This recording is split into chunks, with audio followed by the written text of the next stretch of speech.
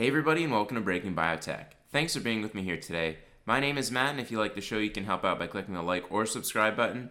You can also donate using the Patreon link in the description below. So I'm glad to be back, and I've got an exciting show for everyone today. We're going to be focusing on the ophthalmology sector. Now obviously I can't cover every aspect of ophthalmology in a simple episode of Breaking Biotech, but we are going to focus on diseases associated with neovascularization. And specifically, I'm talking about wet AMD and diabetic retinopathy, which have garnered pretty substantial revenue streams. And the reason why we're going to talk about that is we've heard a lot of updates from a bunch of companies that are in the space, and I think that some of the negativity associated with that is going to change with some readouts that we're going to see in the back half of the year. So we're going to talk about all of that. A couple of the companies here: 4D Molecular Therapies, Clearside Biomedical, and Regenexx Bio. Before we do touch on all of that, I am going to give an update on Biogen, since they've had a pretty crazy month with a Congressional Oversight Committee announcing that they're going to be investigating the approval of Aduhelm. So we're going to touch on all of that. And before we do, I just want to say thank you to everybody for all the engagement. Love all of the tweets I've been getting on Twitter and emails and comments in the YouTube channel. So please keep it up. It's because of the engagement that I get that I am able to get nice guests on the show. So if you do want to see me interview some higher profile guests, please share the show and continue to click that like button and subscribe. It does make a big difference when certain PR people are looking for shows that they want their executives to interview on. So please keep that up, and I appreciate it. And also I want to mention that if I've been less responsive than usual, it's because I have been moving. So my background is different because I'm in a new location now. And finally that's coming to a close, so I should have more time to focus on what I love, which is the biotech sector. And with that, let's get to the first story for today, which is Biogen. And now they're down around 12% from when I did my last video and when I took my original position. And they now have a market cap of around $52 billion. And I think it's safe to say that they've had a rough couple weeks. They had 3 readouts come out, and all of them either had mixed or failed results. The first one was a phase 3 in choroideremia, and this is due to their Nightstar acquisition. They were not able to hit the primary endpoint here due to efficacy. And this comes on the heels of a failure in X-linked retinal pigmentosa. So both indications due to their Nightstar acquisitions are now coming up failed. The next thing that we heard is positive results from their phase 3 in collaboration with Sage in major depressive disorder. Now it's positive because they did get a statistically significant effect compared to placebo, but the effect size, the difference between placebo and the test group, wasn't very large, and people were expecting a lot more of an effect. So unfortunately, Sage did sell off quite a bit on this news, and it's going to be tough to know whether or not the FDA is going to see this as approvable. And given that the uncertainty with the FDA with regards to whether or not they're going to approve a certain asset or not, we really don't know how it's going to come out. So for this reason, it is kind of mixed results for Biogen here. And they do have a bunch of other readouts coming in the back half of the year associated with Sage, so it remains to be seen how this is going to be viewed. But investors now are a little bit more cautious with the Sage collaboration. And then finally, we got top-line results from a phase 2 trial in Alzheimer's disease with the drug gosuranemab, and this is an anti-tau antibody. And this mechanism looked like it could have an effect in Alzheimer's disease, but unfortunately, Biogen failed to hit the primary endpoint associated with efficacy. So this led to a 12% decline in the stock from around its $400 to $425 peak. And I think the fact that it only is down 12%, given these pretty major failures, is that the revenue that Biogen is still going to be able to realize due to the Aduhelm approval is going to be so substantial that it can still be enough to overcome these short-term hangups. And Biogen still has a pretty large pipeline, so I think it's for these reasons that investors are shaking this stuff off pretty easily. In the back half of the year, we do have a few things to look forward to. In Q3, we're going to be seeing the Q2 earnings report, and I'm specifically going to be looking to see how well Aduhelm is going to be commercialized. We're going to see initial sales numbers, even though it's only going to be for like a month, maybe even less than that. But the other thing we're going to see is whether or not payers are going to be supporting the drug. And this is going to be a question that I'm sure investor analysts are going to ask, so I'm going to be looking out for that. There's also some readouts that are coming up. ALS in phase 3 is going to be reading out, and there's postpartum depression and major depressive disorder readouts in phase 3 also coming in the second half of this year. So we'll see with that in particular. The Sage collaboration is a little shaky now, but they do have an approved drug already, so it could go either way in my opinion. The other thing we can look forward to is potential Aduhelm regulatory approvals outside of the USA. And I mentioned this last time that Aduhelm is also being evaluated by other regulatory agencies around the world, and we could see some news from them on whether it's approved or not. So this could go either way for the company. Obviously, the FDA's approval is the biggest one, but these could also be an upside catalyst for the stock. So that was going to be my spiel on Biogen, but then we heard Friday afternoon after market close that an oversight committee in Congress is going to be investigating Biogen's Alzheimer's drug Aduhelm and what happened with the approval process. So this is obviously a cause for concern for longs in the stock. When any kind of regulatory body announces they're going to be doing some investigation, it obviously makes investors very concerned. And they cited a few things. They talked about how the efficacy of Aduhelm wasn't quite there, so they questioned why the FDA would approve it. And they also questioned Biogen's price point at $56,000 per year. And I think that there's reasons to think that this could be a great buying opportunity because the uncertainty around this investigation is going to have a negative effect on the stock, in my opinion, in the short term. But we've seen over and over again that politicians like to put on a big parade for how concerned they are with the effects of corporate America on citizens. But we've seen, especially in the FANG stocks, how none of their policy prescriptions afterwards have any real teeth, and they don't seem to really actually hurt the companies. And I think there's reason to believe that this could be a similar thing for Biogen. And what I envision happening, because I am going to stay long with the company, I'm going to keep my position and maybe add depending on how low we get after this news actually hits the tape.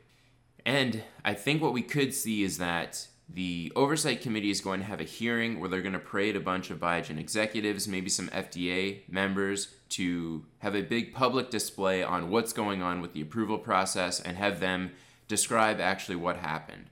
And then what we might also see is that Biogen is going to have to explain how they're going to make the drug accessible to people who can't afford this $56,000 per year price point. And they're going to be able to do that because I'm sure there's a ton of programs out there that are affordable for certain people who don't qualify for different insurance programs. And then if they have to go any further than that, Biogen might make a compromise and lower the drug's wholesale acquisition cost. And I think that's the most likely scenario to happen. So I do think that whatever effect we see on the stock in the short term is going to be a nice buying opportunity, assuming that the worst doesn't happen. And we cannot really know today whether or not they're going to do something drastic like pull the approval of Aduhelm, but it is a possibility, and this is why there's risk associated with this. But I look at it as kind of a buying opportunity, and I'm probably going to add to my position, and I might not include it in my biotech portfolio because it's going to be taking over such a large percent of my portfolio. I might put it in my retirement account and not look at it for a couple years. So that's what I'm thinking. Obviously, this is risky, and we don't know what the outcome is going to be from this investigation. And I've talked previously about why the approval of Aduhelm is controversial, and I don't really think that the drug should have been approved, given that there's no efficacy really for this drug. But we got to play in the environment that we're given. So it's for these reasons that I am long the stock, and I think that this investigation is probably going to be okay for them in the long term. So that's Biogen. Pretty wild month for them, and yeah, we'll see what happens. Now, before I get to the feature story for today, I did want to thank our sponsor, which is BioPharm IQ, or BPIQ. And they are a research platform for smaller mid-cap biotech investors. BPIQ manually sources and compiles info for over 550 companies, including 1,800 of their drug assets. Now, these guys are great because they have a very easy-to-use searchable catalyst calendar and pipeline screener. You can look at company profiles and pipelines, and they also have drug profiles that include the catalyst dates, drug history, mechanism of action, and more. And the reason why these guys are great for me in particular is that it saves me so much time. having to scour every single company's corporate presentation and looking for dates that are kind of hidden and obscure can take forever. And rather than doing that, I can just punch in the ticker symbol at bpiq.com and I'm going to get all the relevant information that I need to know.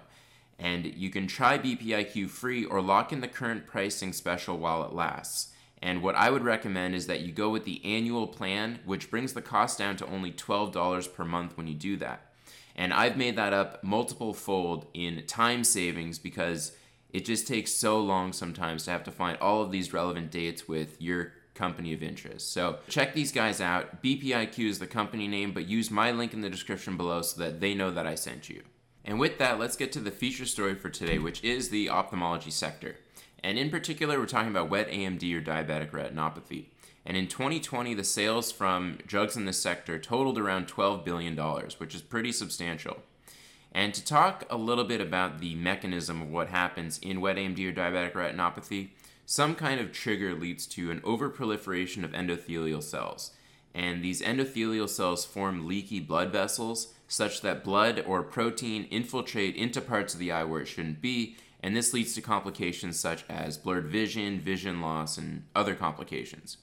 So what smart people have figured out is that if they inject an antibody that's raised against a protein called vascular endothelial growth factor, they can inhibit that blood vessel overproliferation and improve outcomes associated with patients that have these diseases.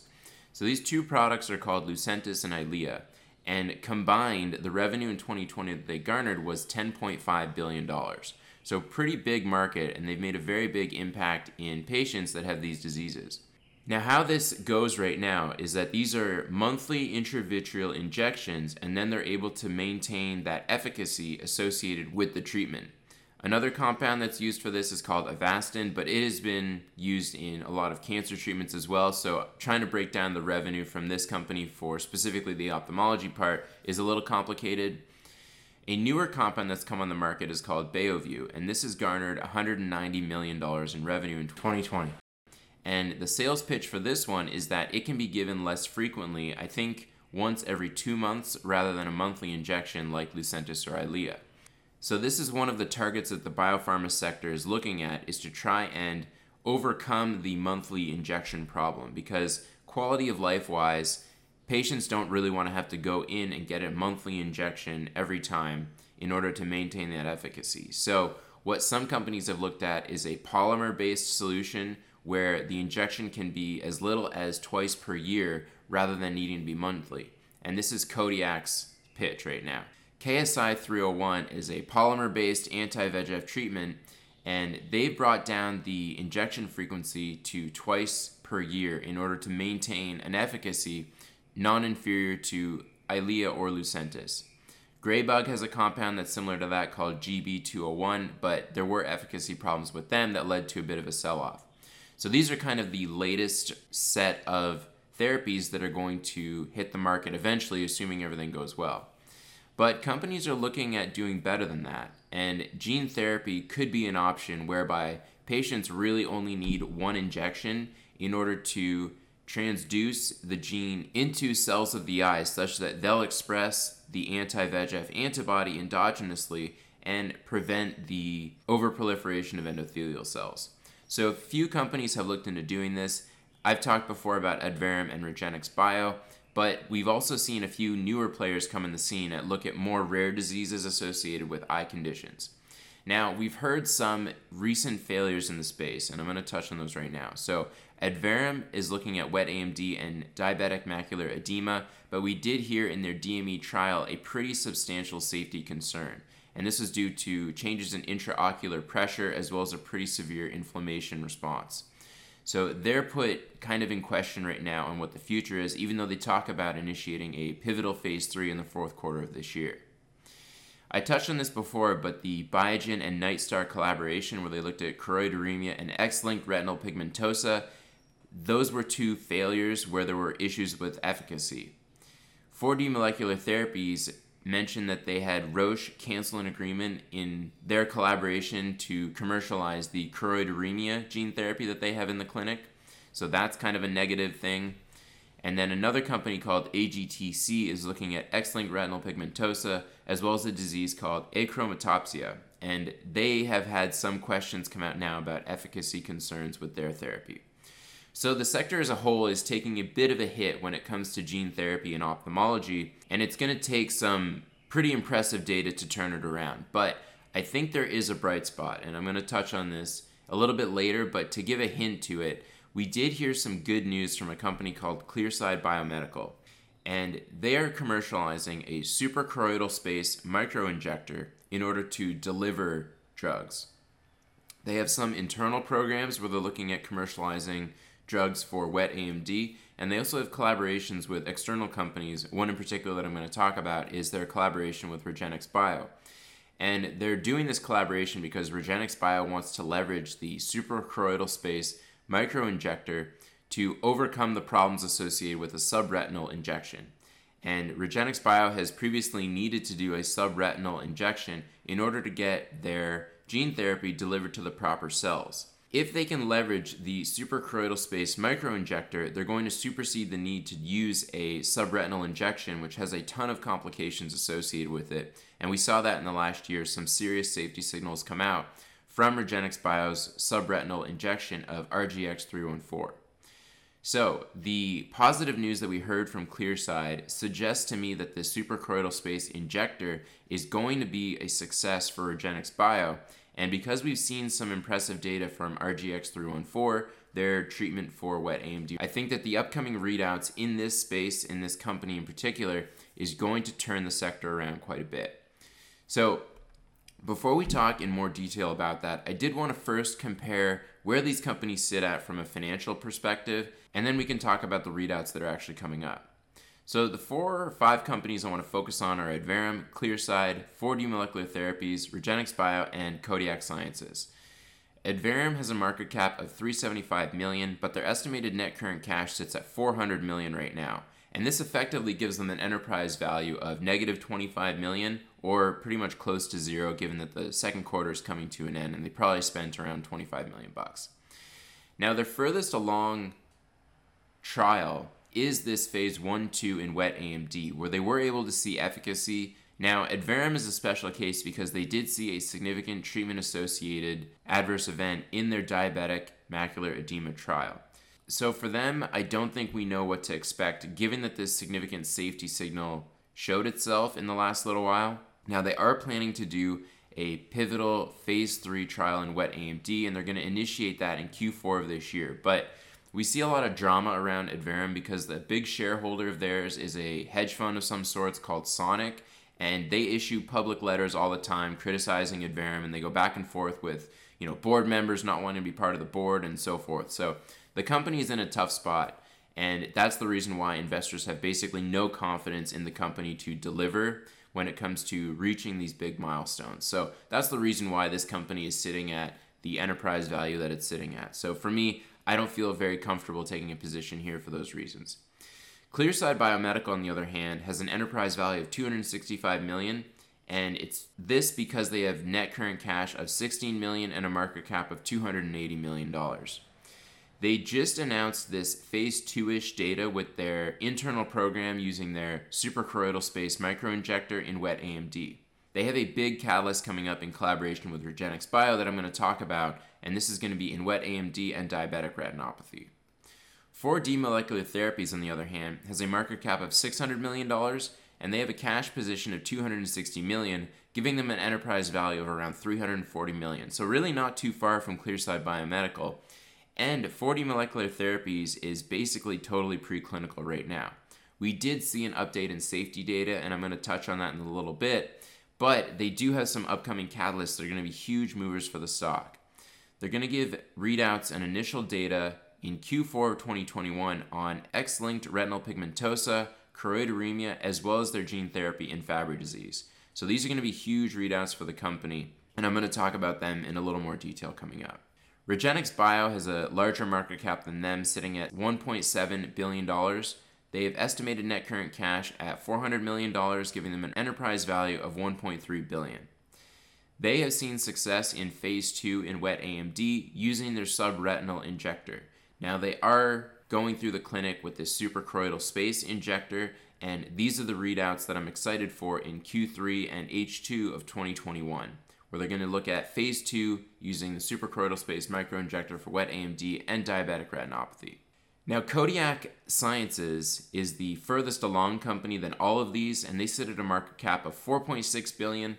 Their estimated net current cash is $900 million, giving them an enterprise value of $3.7 billion.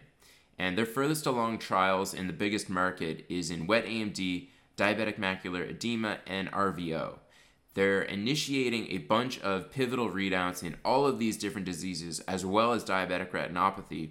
And we're going to see these readouts coming in 2022 and maybe early 2023. So it's for these reasons that the company's getting such a generous valuation, is that they're so far along in the process, and it's pretty clear that they have efficacy as well as pretty decent safety. The other thing is that KOD has significant institutional backing. A few biotech funds have taken pretty substantial public positions, including Baker Brothers, Citadel, other ones. So for these reasons as well, the company's getting a pretty generous valuation for that. So these are where the companies stand as they are. And I want to talk in more detail about specifically 4D Molecular Therapies, Clearside, and REGENXBIO, and talk about how we could see them start to get a little bit better valuation closer to KOD.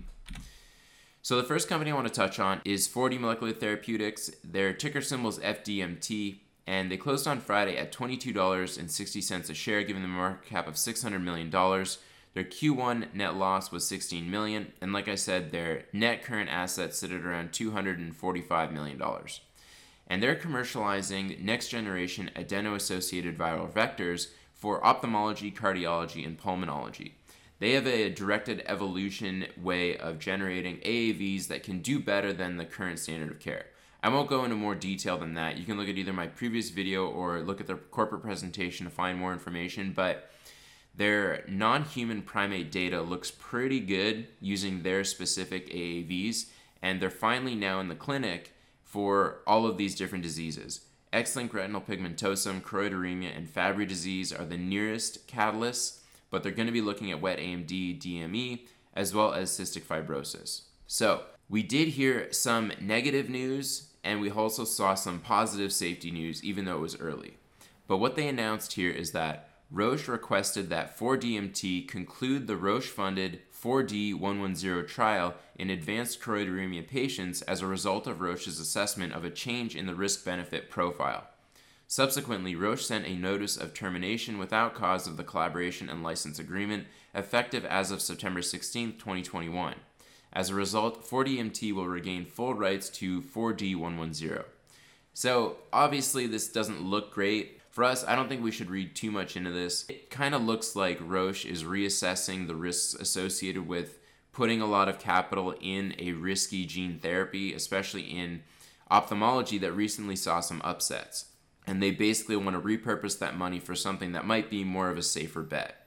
Now, where this could be beneficial to 4DMT is that if they do very well in 4D-110, their treatment for choroideremia, them regaining all the rights to it just means that they're going to garner significantly higher revenue than they would otherwise. This obviously requires that they do find success in choroideremia, and given what I've seen so far, there's no reason to suggest that they won't, but these are all very high-risk plays, so keep that in mind. Now, one beneficial thing that we saw is that 4DMT announced that they expect to release initial 4D-110 biologic activity data in the fourth quarter of this year, when at least 6 months of follow-up are available for all the currently enrolled patients, and after the 90-day transition period with Roche is complete. So previously, we heard that they were going to announce this data in 2022, but they've bumped this up to the fourth quarter of this year. Now, that doesn't necessarily mean that it's going to be positive data, but it is nice to see that they're moving along at a pretty quick pace. Now, other things that we heard from 4DMT is that they announced some early safety data in these patients. Now, with a 3+3 dose escalation trial, which I believe these are, data in the lowest dose cohort isn't necessarily the most impactful because it is the dose at which we might not see very much efficacy. But the fact that they're sharing this data with us now, I think is a positive thing. And what we've seen here in both their two ophthalmology assets, 4D-110, and this is for choroideremia, and 4D-125, which is for X-linked retinal pigmentosa. And what we see in each of these therapies is 1 out of 6 patients saw a grade 2 uveitis, which is inflammation. You don't love to see this, but they did get none that were grade 3 or above. For grade 1, which is mild, they saw 4 out of 6 in 4D110 and 2 out of 6 in 4D125. Now, you obviously don't love to see any safety signals, but the fact that they were all under grade 3, I think, does bode pretty well for this data given what we see here and given that it is these earlier dose cohorts. So it is really just early data, and it's going to take a little bit more time for us to really see whether or not they can hold this kind of safety in the higher doses, and also whether or not efficacy is seen at these early doses or only at the later doses. So in terms of upcoming catalysts, we are going to see efficacy readouts in X-linked retinal pigmentosum, choroideremia, and Fabry disease in Q4. And then the company is initiating their wet AMD and diabetic macular edema trials and cystic fibrosis in the fourth quarter of 2021. So on this news, FDMT did sell off around 12%, I believe, and I did add to my position. I think that the price point here is pretty compelling given that we have pretty major readouts coming up at the end of the year. So that's 4D Molecular Therapies, and moving right along, I want to now talk about Clearside Biomedical. And their ticker symbol is CLSD, and they traded on Friday at $4.92 a share, giving them a market cap of $280 million. Their Q1 net loss was $7 million, and like I mentioned, they have around $16 million in current net assets. And like I mentioned as well, they're developing a suprachoroidal space microinjector, and this allows doctors to target the back of the eye using a delivery mechanism that does not require an invasive procedure. And the invasive procedure was a subretinal injection, and this is very dangerous, invasive, and costly. But using this microinjector supersedes the need to do that, making it much more attractive for patients as well as providers. Now, what we recently saw is that the stock was up 70% on positive news in their internal program called CLS-AX. And what this was is a phase 1-2 clinical trial of axitinib injection using their suprachoroidal space microinjector. And atixinib is a pan-VEGF tyrosine kinase inhibitor. So it's similar to anti-VEGF antibodies where it inhibits all the VEGF isoforms. And what they did here is an open label study looking at 3 different cohorts of 5 patients each, starting at 0.03 milligrams, 0.1 milligrams, and 0.3 milligrams. And they evaluated visual function, ocular anatomy, visual acuity, and central subfield thickness. And what they did is they took a measurement at the screening time point, waited 30 days, and in that time they received an Eylea injection. They took another measurement at baseline, and then they started the CLS-AX treatment, and then evaluated patients, so forth. And these are the results. So at screening, the mean BCVA, which is a measurement of visual acuity, this is a test where you stand a certain distance away from a chart that has all of those different letters that are decreasing in size, and this is an easy way to measure visual acuity. And now the change in patients that received that Eylea injection, the mean was negative 0.2. And these patients were previously on some kind of anti-VEGF monthly treatment, whether it was Eylea or Lucentis, and they were measured at screening and then 30 days later after they received that Eylea injection.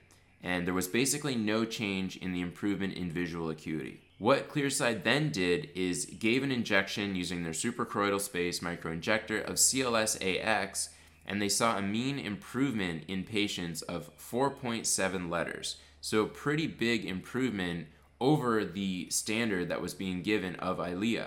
So to me, this is very impressive, especially given that it's their lowest dose at 0.03 milligrams. The company also looked at central subfield thickness, and this is a bit of a controversial readout. In general, what happens when patients first get Eylea or Lucentis is they see about 150 micron decrease in central subfield thickness, and I've heard though that in healthy eyes, having a thicker central subfield thickness is associated with better visual acuity. And then I've seen a bunch of other studies show that measuring central subfield thickness is not a good surrogate for visual acuity. So I don't know if I should take too much stock into this, but what we basically want to see, in my opinion, is that treatment of CLS-AX doesn't start to increase the central subfield thickness by too much. And they're saying here within 50 microns is okay. I think that that's fine. But like I said, they did do a screening measurement, baseline measurement, and then post CLS-AX. And what we saw here is that the one injection of Eylea led to a decrease in central subfield thickness on average of 26.3 microns. And then after the CLS-AX, all of those gains in the decrease of central subfield thickness were basically given back.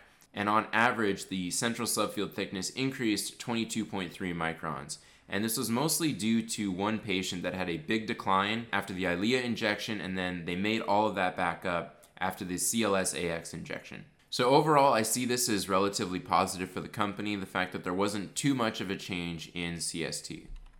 The last chart I want to show was kind of a nice way for them to present how patients did with durability. And I don't know if this was too much of a surprise for the company, but what they saw here is that after CLS-AX, no subjects required an additional treatment at 1 month after the CLS-AX injection, and 2 out of 6 subjects did not require additional treatment for 3 months post CLS-AX. So they're using this axitinib, and they're able to get longer durability than they would have seen if they had done Eylea, which would require obviously monthly injections. So this is a nice perk, even though the primary endpoint for this trial is in safety. So this is nice to see, and I think it bodes very well for Clearside Biomedical. It definitely validates the SCS injector, which is going to be huge for the collaboration with REGENXBIO. In terms of safety, they said that CLS-AX was well tolerated. There were no signs of inflammation, vitreous haze, IOP safety signals, vasculitis, or intravitreal dispersion of investigational product. And like I said, they're moving forward with cohorts 2 or 3. Now, I want to talk about the upcoming readouts that are going to take place in Q3 and H2 of 2021. Clearside is in collaboration with REGENXBIO, whereby REGENXBIO has exclusive worldwide rights to Clearside's suprachoroidal space microinjector for the delivery of adeno-associated virus-based therapeutics to the suprachoroidal space to treat wet AMD, diabetic retinopathy, and other conditions for which anti-VEGF treatment is the standard of care. Delivery of gene therapy through the SCS may provide a targeted in-office, non-surgical treatment option. And this is huge because, like I mentioned, REGENXBIO's therapy needed to be given subretinally, which is a surgical treatment option to some extent. Using the suprachoroidal space microinjector allows patients to just go to a doctor's office to be treated, which simplifies the process and really reduces the safety problems associated with subretinal injection. And what we're looking forward to is readouts from 2 different trials. They're doing a phase 2 trial of RGX-314, suprachoroidal space injection in wet AMD called the AVIATE trial, and diabetic retinopathy called the ALTITUDE trial. What REGENXBIO mentioned in their Q1 earnings report is that AVIATE interim data from cohort 1 is going to be presented in Q3 of 2021. They're going to be presenting cohort 2 data in 2021, and they're now moving forward with dosing of cohort 3, which I believe is not anticipated. So they added this cohort 3, and they announced here that cohort 3 is going to be 20 patients that are neutralizing antibody positive. And I wondered why REGENXBIO would move forward with cohort 3, given that these are neutralizing antibody positive patients, and these patients usually are excluded from gene therapy trials, given that the antibodies circulating in the patient attack the virus and prevent them from transducing that gene. And to me, what this kind of suggests, and I am reaching here and speculating, but it seems to me that they're kind of seeing positive data so far in these patients, and they now want to take it to another level, suggesting that the suprachoroidal space might be an isolating environment whereby antibodies circulating in the patient's bloodstream won't attack the virus, and the virus might still work in these patients. And I don't think they would move forward with cohort 3 unless they started to see some positive effects in cohort 1 or cohort 2. Now, I think the Clearside data that we just saw definitely validates the suprachoroidal space injector, and then I think what this does, the suggestion that they're moving forward with cohort 3, kind of indicates that they've seen some success with RGX-314 in this environment. So, to me, this is very validating and is part of the reason why I continue to have a long position in the company. For their trial in diabetic retinopathy, the Altitude trial, there's going to be initial data from cohort 1 expected in 2021. So there's going to be 3 readouts that are coming out that I think could move REGENXBIO to a much higher valuation than they're being given right now. So that's what I got. Let me know what you think in the comments, where I'm off base on ophthalmology. Send me a tweet or send me an email or comment below. But that is my assessment of the wet AMD diabetic retinopathy sector as it stands. In terms of upcoming catalysts, we saw the depression data from Sage and Biogen, as well as the other Biogen readouts that I mentioned at the start of the show. GLTO, we did see the COVID-19 data, and the company announced that they weren't really going to be moving forward with that asset. So we did see a nice move up in the stock, but because the company's not really moving forward with it, it was kind of a muted response. We're still waiting for Atrica, Hepion, ALX Oncology, and YMTX data. ALX Oncology, I'm no longer certain that we're going to see this gastric cancer update. I may have misread the corporate presentation, so this one is definitely in question.